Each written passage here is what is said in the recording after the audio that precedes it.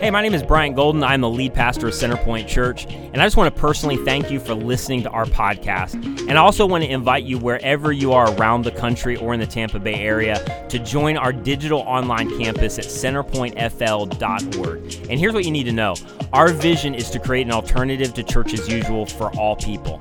And all that means is, regardless of whether you've been a longtime follower of Jesus, you're new to faith, you're investigating faith, or you don't even know what you believe, our goal is for you to feel like you belong, even if you never believe. And so thank you again for listening, and I hope today's message encourages you and helps you. Good morning, 11 a.m. How are we? Good. It is so good to see you guys. Thank you so much for spending your Sunday morning with us. If you're watching online, thank you for taking the time to join us, especially if you're new, either online or in person. I know it can be intimidating to check out a new place and show up to somewhere you don't know, or even just give us an hour of your time online. So thank you for that. I really think this will be incredibly helpful for you no matter where you're at. That's our hope. Honestly, in a couple of weeks, so my name is Bradley Hamilton, first of all.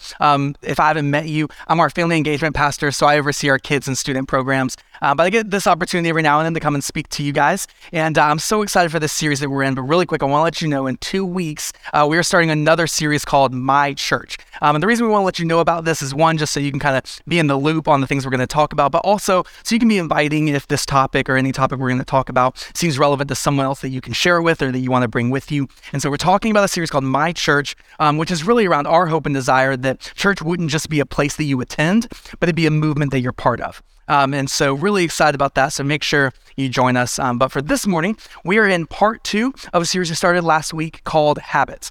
And the reason we're in this series is because for me, it's not because I'm a pro at habits or making big changes in life. In fact, sort of the opposite. I noticed, and I don't know if you've ever felt this in your life, but I noticed in mine that year after year, my New Year's Eve resolutions were just the same resolutions as the year before, right? They would just roll over year after year, and I didn't really feel like I was making any progress on them. And I don't know your goals. I don't know a lot of you personally, but I do know that I'm not alone in that, because data shows that only 8% of New Year's Eve resolutions are actually last past Valentine's Day. 8%. Okay? So that means that 92% of us are not making progress on the goals that we're setting. At least that was the camp that I found myself in time over time. And so I just wanted to figure out what was the difference maker to this. I want to make my resolution, if you will, to figure out how do we move forward on resolutions?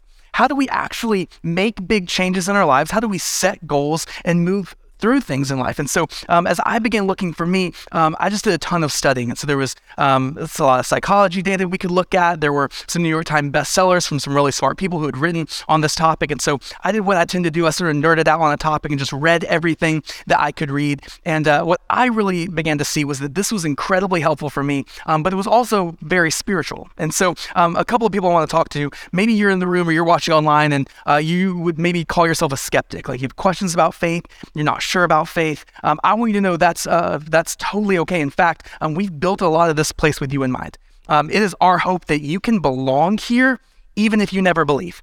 And we just want to give you environments and places where you can investigate faith and you can ask big questions and you belong regardless of kind of where you're on in that faith journey. And so I think that for you, this is going to be a very helpful series because I'll let you in a little secret. A lot of what I'm going to share is not from the Bible. A lot of what I'm going to share is scientific data, it's psychological studies, but I think what I hope you'll see is that the Bible also talks about this. A lot of Christian authors talked about some of these concepts before science proved them to us. I think Jesus even mentioned a lot of these concepts before they were talked about in science. And so what I think it can do is even strengthen those of us in the room who are Christ followers. And I think for us, maybe it's even more important because a lot of your goals are probably spiritual goals. A lot of your goals are probably to maybe grow closer in your relationship with God or to figure out prayer or to know more about scripture or to lead your family spiritually. And those goals can't just keep rolling over. If we really want to move forward on the things that God has in our lives, it takes figuring out how do we actually make change. And so what we looked at week 1 was that the biggest contributing factor, this is data, the biggest contributing factor to you making a change in your life is not your family of origin and what they've always done. The biggest contributing factor is not where you are on your socioeconomic scale. That's not the biggest factor, and if you can make change in your life. The biggest factor wasn't a calendar or a special type of journal that you can fill out. The number one factor was what you think of yourself, was your identity. That was the number one contributing factor to the changes that you make in your life. And here's why. We showed this identity loop where we took a positive identity, right? So if you have a good self-view of who you are, a good positive view of who you are, you begin to make positive decisions because that's who you are.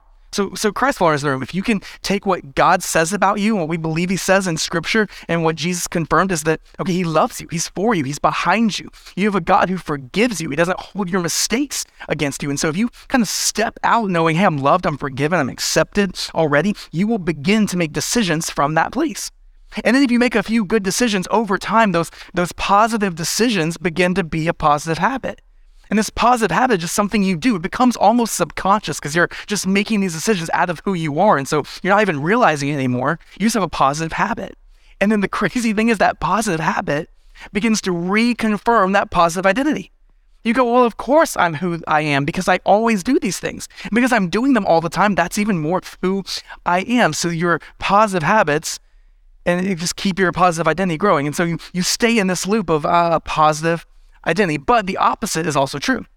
If you have a negative identity, and there was some point along your life where you began to associate or label yourself with something negative, and it can be a lot of things. Maybe it was a mistake you made, and this mistake you just thought you would never make, and it only happened once, but you just have become so labeled by it, and you feel like it's all anyone else sees. You feel like it's all you see. If you were to be honest, you feel like it's all God sees, and like it stands between how he feels about you. And so maybe this mistake has begun to be your label. Or maybe it was what someone said about you somewhere along the way. Maybe it was something someone spoke over you or said about you for a long period of time in your life. They had a strong voice in your life. They continue to tell you what you were worth and what you were valued at. And it wasn't true about you, but they said this. And so you began to hold on to that. And now that voice is still in your head years later. Maybe it wasn't even a long period of time. Maybe it was one comment that one person said on the playground. And that one thing, for whatever reason, is still what you see when you look in the mirror. It was one label that you've grabbed a hold of and said, this is my negative identity. So that negative identity begins to cause negative decisions. Because you go, well, because I am this thing, because I'm too messed up, because I'll never get it together, because I'm a bad Christian, a bad student, a bad parent, whatever it is, I'm going to keep making these little decisions that are small, that don't seem to move the needle, that just are who I am. And over time, those little negative decisions begin to be a negative habit. And you look at your life and go, yeah, I just keep doing this thing. And now, because you keep doing this negative habit, it reinforces your negative identity. They go, of course I'm this thing because I always do this. And so what you found yourself stuck in, and maybe you felt stuck, is because in some ways you are. You've let a negative identity begin to dictate everything else about you. It is the number one contributing factor into all the decisions that you make. And so last week I said, we've got to start there. We've got to figure out who are we truthfully and who are we trying to become. And so that's the two questions that I asked you to answer. And I have encouraged you to write them down, to spend some time thinking about them, because I think they're incredibly clarifying. To say, who am I, truthfully, not based off that one person's opinion, not based off that one social media comment that was 2 years ago that we can't forget about, not based off that mistake that we've made, that even though we haven't made another one, we just keep making that our identity. Not based off any of those, but who am I based on what God says, based on what the people who love me most say, based on what my track record of actual wins that we can focus on, not just the failures, say, who am I really? And then, who do I want to become? Because if you can look at who you want to become and reverse engineer your decisions behind that, it will be incredibly clarifying into what you need to do. Because when you know who you are, you know who you're becoming, it's very clear on what to do. And so that's where we got to start. So I encourage you, write those down. And so now this week, this is the more difficult task. Because now we actually have to talk about how do we begin to start making change. And the start is often the most difficult, isn't it? To actually start something brand new and to step out we never have before, it's one of the most difficult things. In fact, data shows that most goals don't even really get started before they're dead. That we just give up, we throw in the towel. And I think there's a lot of different reasons why we do this. I think one of the biggest reasons is that because when we're starting, we begin to compare our start with someone else's finish. And we begin to look at other people who have been doing this for years, decades, and we don't know what went into their life. We don't know the different roads they had to travel to get there. All we do is look at where they ended up and think, oh, I could never be there. And it's not fair to you because you're just starting, you're just getting going, and you're comparing yourself to people who maybe have been at this for an incredibly long time.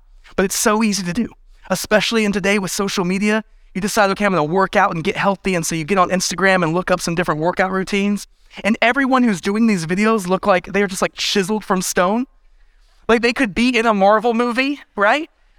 And you're going, okay, I can never get there, right? I'm just trying to do like my first push-up. And so because I can't save the universe in a movie, I guess I'm going to give up. And we do it in all kinds of areas. We want to be a better parent. And we see all these parents who are like, taking their kid to Disney World every weekend. And we're going, we can't do that. So where do we start? Or you look at your friends who are in maybe better financial situations. You want to kind of get your budgeting in order. And so you meet with them and you hear about how they have 4 passive incomes and like 3 vacation homes. And you're like, how do I get there? And you're not being fair to you because you're comparing your start with someone else's finish. And when we do that, we just see this gap that it's just too hard of a divide for us to cross. And so here's what I want to ask. Over the next 25 minutes, can we just set those aside? Don't think about the, yeah, but they, or, oh, I wish I had, and oh, if I had this would be so different. Okay, let's just set those aside for a moment. Let's be fair to ourselves and not compare ourselves to someone else's finish. And let's just work on the start, okay? Can we do that? Next 24 minutes, let's work on the start. I want to give you 3 simple things to start, very practical things to start that I hope can be helpful wherever you're at, whatever those goals are, spiritual, relational, with your health. Here's the first one. Start a self-discipline. Start a self-discipline. Now, right off the bat, I know this is a word that no one gets excited about. No one's like, yeah, we're talking about discipline this morning. Like that's just no one's composure. Discipline is not a word that we liked as a kid. It's not a word my toddler likes right now. It's maybe one that we've run from as an adult and that we've tried to get out of. And so why in the world would we want discipline? And I just want to let you know, if that's you, that's okay. That's fine. In fact, that's probably healthy. No one is super excited about discipline because discipline is choosing to do something that's an opposite action to your default, okay? It's choosing to go in an opposite direction than what is your natural default. Your brain is actually wired to choose the easiest route every time. Your brain, this is how you were built, it's how you were created. Your brain is wired to look at a course of options and want the path of least resistance, okay? So in a lot of ways, this serves us great because we look at options, we think, okay, what's the most comfortable for the least amount of work? That's what your brain does. It's constantly making those decisions. What is the maximum enjoyment, satisfaction, and comfort that I can get for the least amount of work? That's what your brain's doing all the time. And it's wired that way. The problem is, no area in life should actually be run that way. No important area of your life should be run this way. In fact, what your brain is doing is it's choosing short-term gratification and it's ignoring in many ways the long-term. Problem is, that's not great when it comes to your marriage. That's not great when it comes to your relationships. That's not great when it comes to your parenting. We can't afford in life, it's not great when it comes to our health. We can't afford in most areas of life to just focus on the short term and the satisfaction and what's most comfortable and forget about the long term and what's important in life. We can't do it. So in a lot of ways, we have to choose what's opposite of how our brain is wired to operate. We have to choose discipline. Discipline's the opposite. Discipline says, what's your long term, right? Who am I becoming? And focus on that, and then it might mean that you make a short-term sacrifice. It might mean that you forego comfort for what's easiest, but that you are building into your life something long-term. Discipline, as difficult as it is the answer to how our brains are wired. Our default is not how we're truly meant to live. Science is showing us what Christian authors have been saying for a while, and in the book of Hebrews, there's debate around who wrote. A lot of people think Paul, but we don't know 100%. But what we do know is that they're writing to Christians who are trying to figure out, how do I take my faith and live it out? How do I actually do the things that God's called me to do? And maybe you felt like that before, especially when it comes to your spiritual goals. But his answer to them is discipline. Maybe not what we would think when we're talking about spiritual goals, how to put this into place. But here's what he says. He says, no discipline seems pleasant at the time, but it seems painful. And later on, however, it produces a harvest of righteousness and peace for those who have been trained by it. Therefore, strengthen your feeble arms and your weak knees. I love that this is kind of what he compares it to, because what he's hoping to get us to see is that we see this when it comes to physical strength. It's no like mystery that if you want a muscle that's weaker to be stronger, you do something that goes against its comfort. You do something that goes against its natural default. Your body wired to laziness, wired to sit. So if you want to strengthen something, you do an intentional action that would do something opposite of its default to help it get stronger. The author's going, we see this in our physical strength, but what about your relationships? What if there was an area that's weaker that you could actually grow in, but it's going to take some discipline? What about your parenting? Maybe there's a spot that you're going, I just can't figure that out. And instead of just letting that become your identity, and I'm just no good at that thing, what if you began to apply some discipline to an area that could grow? You can take your pick. What if about our finances, there's an area that we're weak in? What if we began to put some discipline behind it? If we would choose intentional actions, we might see these areas of our lives that we feel stuck in, that we feel can't grow, begin to actually grow. But here's how Craig Groeschel would say it, and this isn't a crazy encouraging statement, but he's a pastor and leader and one of just the most disciplined people you'll ever read about. But he says this: if you want what no one else has, do what no one else does. So in other words, if you have this vision of your future, if you want to get to a place, like who do I want to become? If you want to get to a place that not everyone's doing, it might take doing some things that not everyone else is doing. It might mean that you put discipline behind things, and this could characterize your disciplines. It might mean that they're not easy. It might mean that it takes intentional, difficult effort. If you're actually going to take me up on what I'm going to say this morning, again, you don't have to. You can walk out these doors, do nothing with what I say, that's fine. If you actually want to begin to step forward on some of these things and try them, it may mean that they are incredibly difficult. It may mean the discipline that you have to apply to your life is one that no one else is doing. It might mean that it's not common. It might mean for you that you have to make a budgeting decision that no one else in your family is making. It might mean that you have to decide where you go and how you act a little bit differently than all of the rest of your friend group. It might mean you have to set up your phone differently and wire your notifications differently. You might be called to do things that are completely uncommon and very difficult, but you are going to do it because no one else is doing it and you don't want to end up where everybody else is ending up. We have to make a conscious decision to do something opposite of our default. And so maybe for you, that discipline to start counseling. That you've been wrestling with these things in your life and you can't quite figure out why they keep erupting in these strange ways. And you've had this trauma maybe that you've been trying to fix and trying to heal, but you haven't talked to anyone about it. And so maybe your step is to begin talking and to take counseling. And that's incredibly difficult because you've never done that and your family's never done that and you guys didn't talk about some of these things. And so how do I begin to talk about it to a stranger, and where do I find that, and how do I fill these things out? It may be incredibly difficult and uncommon. Maybe no one else you know is doing it. But for you, if you want to get better in your health, if you want to fix what's going on, maybe that's a step that you need to take. Doesn't matter if anyone else is doing it. Maybe that's what you need to do. Maybe for you, it's getting in a group that you've never really had people around you, and you realize in your life you've just tended toward isolation. And maybe for you, there's some new things coming up that you're going, it's so difficult. It would be so hard to talk about. I don't know these people. I'm going to go to a stranger's house and share my life. That seems so weird. And it's not super common. Like no other organization is asking you to get in a group of people and talk about your life. And yet the church does. And so that seems weird. It seems difficult. But maybe for you, it's exactly the uncommon move you need. Maybe for you, it's the thing that goes against your default that just might set you in a totally new direction for your life. What is that for you? What's that discipline? So once you figure out what is that self-discipline that I need to do, here's the second piece, and this is so vital to connecting with the first. Start small. Figure out a discipline based off who you want to become and start incredibly small. I think why 92% of our New Year's resolutions don't last is because they're just simply too big, right?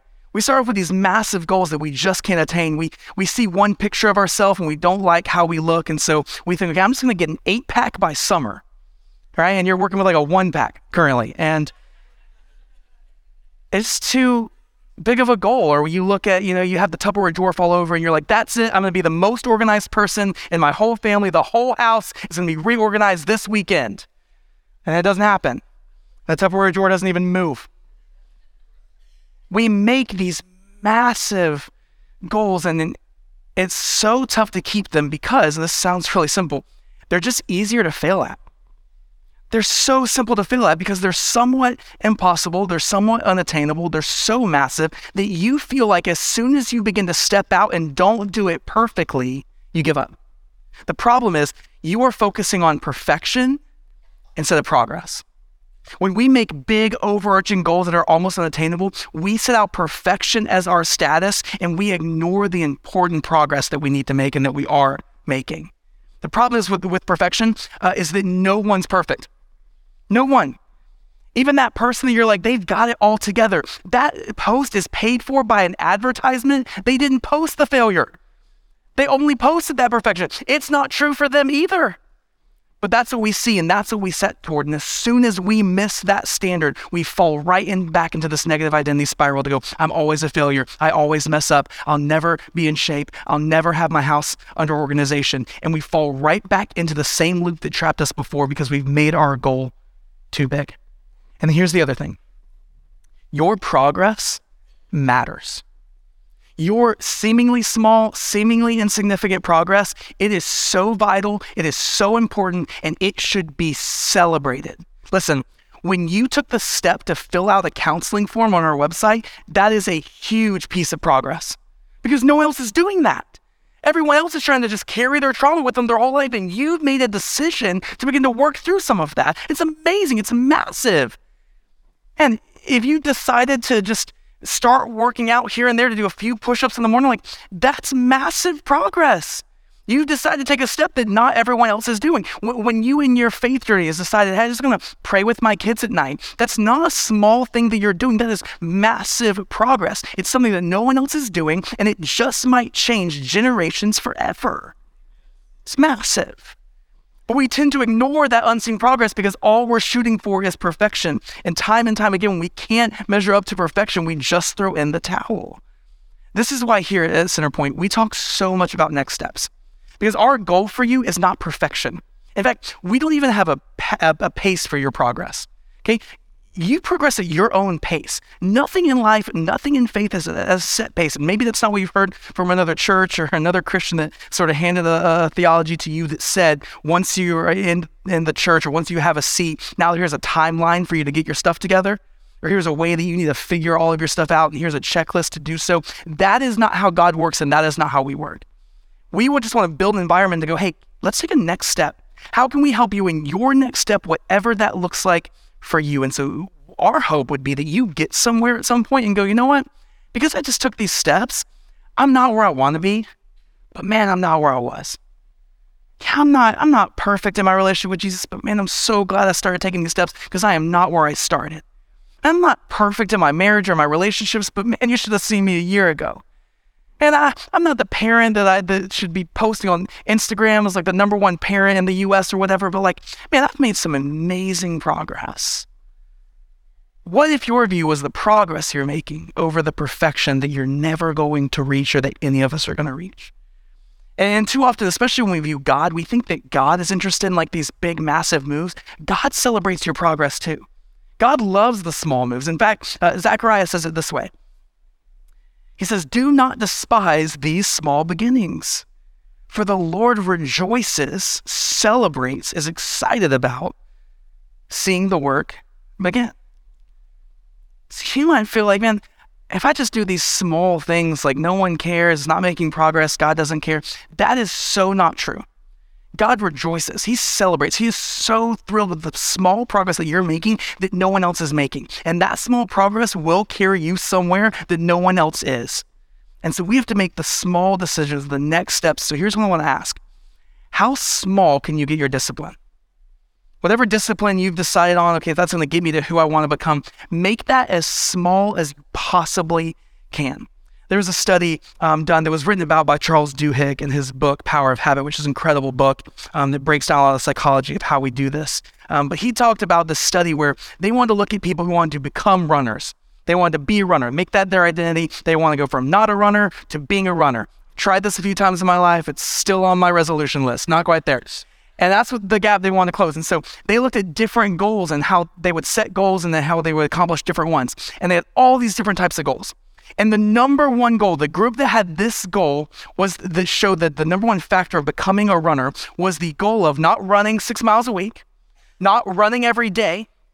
Their goal was putting on their running shoes every day. Putting on their running shoes. That was their goal. And what happened was everyone who was putting on their running shoes, well, they didn't fail. Because that was easy. It was so small. All they had to do was just put on their shoes. So they kept up this identity. I put on my running shoes because I'm a runner. That's what I do. And I don't feel like I'm failing every day because it's such a small goal. I can accomplish that goal. And then it's crazy. They actually began to run. Because they moved forward on a small step. They felt like that's who I am. I can do this. And they would take another small step. How small can you get your discipline? So if you want to save, okay, you don't need to save 50% of your income day one. But how could you just put a few dollars in? And maybe just figure out the habit of doing that. Maybe you want to know Scripture and understand God. That's a great goal, but maybe just spend 5 minutes in Scripture. Maybe get a YouVersion reading plan and just read a couple of sentences every single day. If you set aside 2 minutes of your morning and you began to read Scripture, what would that do at the end of a year? They seem small, they seem insignificant, but make them as small as possible to begin your discipline and move forward. And then lastly, and here's the third part, start consistently. Start a discipline that's small, and then do it consistently. I almost titled this, Don't Stop Starting, but that was too wordy. But here's what it says in Galatians 6:9. He says, let us not become weary in doing good. For at the proper time, we will reap a harvest if we do not give up. One small discipline is not going to change your life. One small decision might not alter your marriage. One small act might not change your health for the better. But small acts over time, done consistently, they begin to build. And those small acts over time do begin to move the needle in the direction that you've always wanted to go. They've just got to be done consistently. We had a marriage counselor tell us one time that a strong marriage is more like a sand bucket. And it starts off maybe empty, and over time you're depositing sand into building this strong marriage. And so a lot of people think it's just a couple massive deposits, right? Your wedding is a success and under budget, so we're doing great. We have a couple of great moments at the beginning. We take an amazing cruise, and there's another piece dumped in there. And that's how a marriage is built. It's just these massive deposits over time. He said, that's not how a marriage is built. He said, a marriage is the small deposits. It's the text that's to have a great day.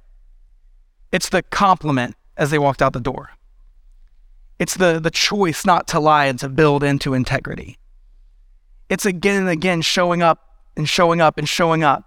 And over time, you begin to put a little deposit, a little deposit, a little deposit. And he goes, at the end of every day, if you've made multiple deposits into your marriage, that is so much more than one massive one once a year. And the same is true for every area of our life. Our health is not built by a couple of big things every now and then. Our spiritual health isn't built by just a couple of retreats, a couple of camps, a couple of things that we celebrate or read. It's the small, seemingly insignificant decisions over time. That's how everything important is built. James Clear, who was a psychologist behind the identity loop, he says it this way. Every action you take is a vote toward the type of person that you wish to become. No single instance will transform your beliefs, but as the votes build up, so does the evidence of your new identity. And so here's my thought. What if that small discipline you're thinking of, what if you just did it for a year? Where would you be? What if in your marriage, that one small thing you just continued to do consistently for the next year? Where would your marriage be? Your relationship with your kids, if you just did that one thing for a year, where would it be in a year? And where would you be physically? Where would you be emotionally? Where would you be spiritually if that one small habit was just consistent throughout the year? I think you might end up at a place to go, yeah, I'm not perfect. I'm maybe not where I want to be. I might still have a long way to go. There might be some more disciplines I need to put in place, but I am not where I was a year ago. And I've seen God do something over the last year just because I just continued to show up, because I didn't give up, because I started small, and because I did small consistently. I have seen God move the needle on things that maybe you've been praying for him to move the needle on for years. But you just got to start small. And so the new question I would ask this week, again, I would encourage you to write it down, to write down your answer even, but based on who I want to become, what is one small discipline that I need to start doing consistently? You've already decided here's who I want to become. Maybe that clarified some things along the way. And so now what is one small discipline, one self-discipline act that maybe goes against the norm? Maybe it's easy. Maybe it's not easy. Maybe it's not common. But it's just one small thing and you're going to do it consistently. What is that for you?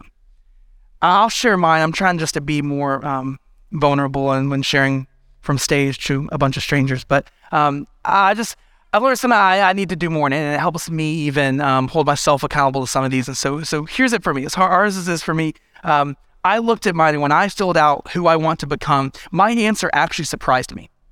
And maybe this has been your experience as you took that challenge this week. Some of the things that you'll say you want said about you at the end of your life are not things you're pursuing at all. And some of the things that you are pursuing, you realize don't actually matter. And so there were several clarifying things to me as I began to think through my life and how different I want to lay some things out. And so one of those for me is I wrote in who I want to become, that I want people around me to feel championed and encouraged. And I looked at my life and I realized I think that of so many people. I thought so many people around me that I just think the world of them. I look up to them. I wish I could be them in so many ways.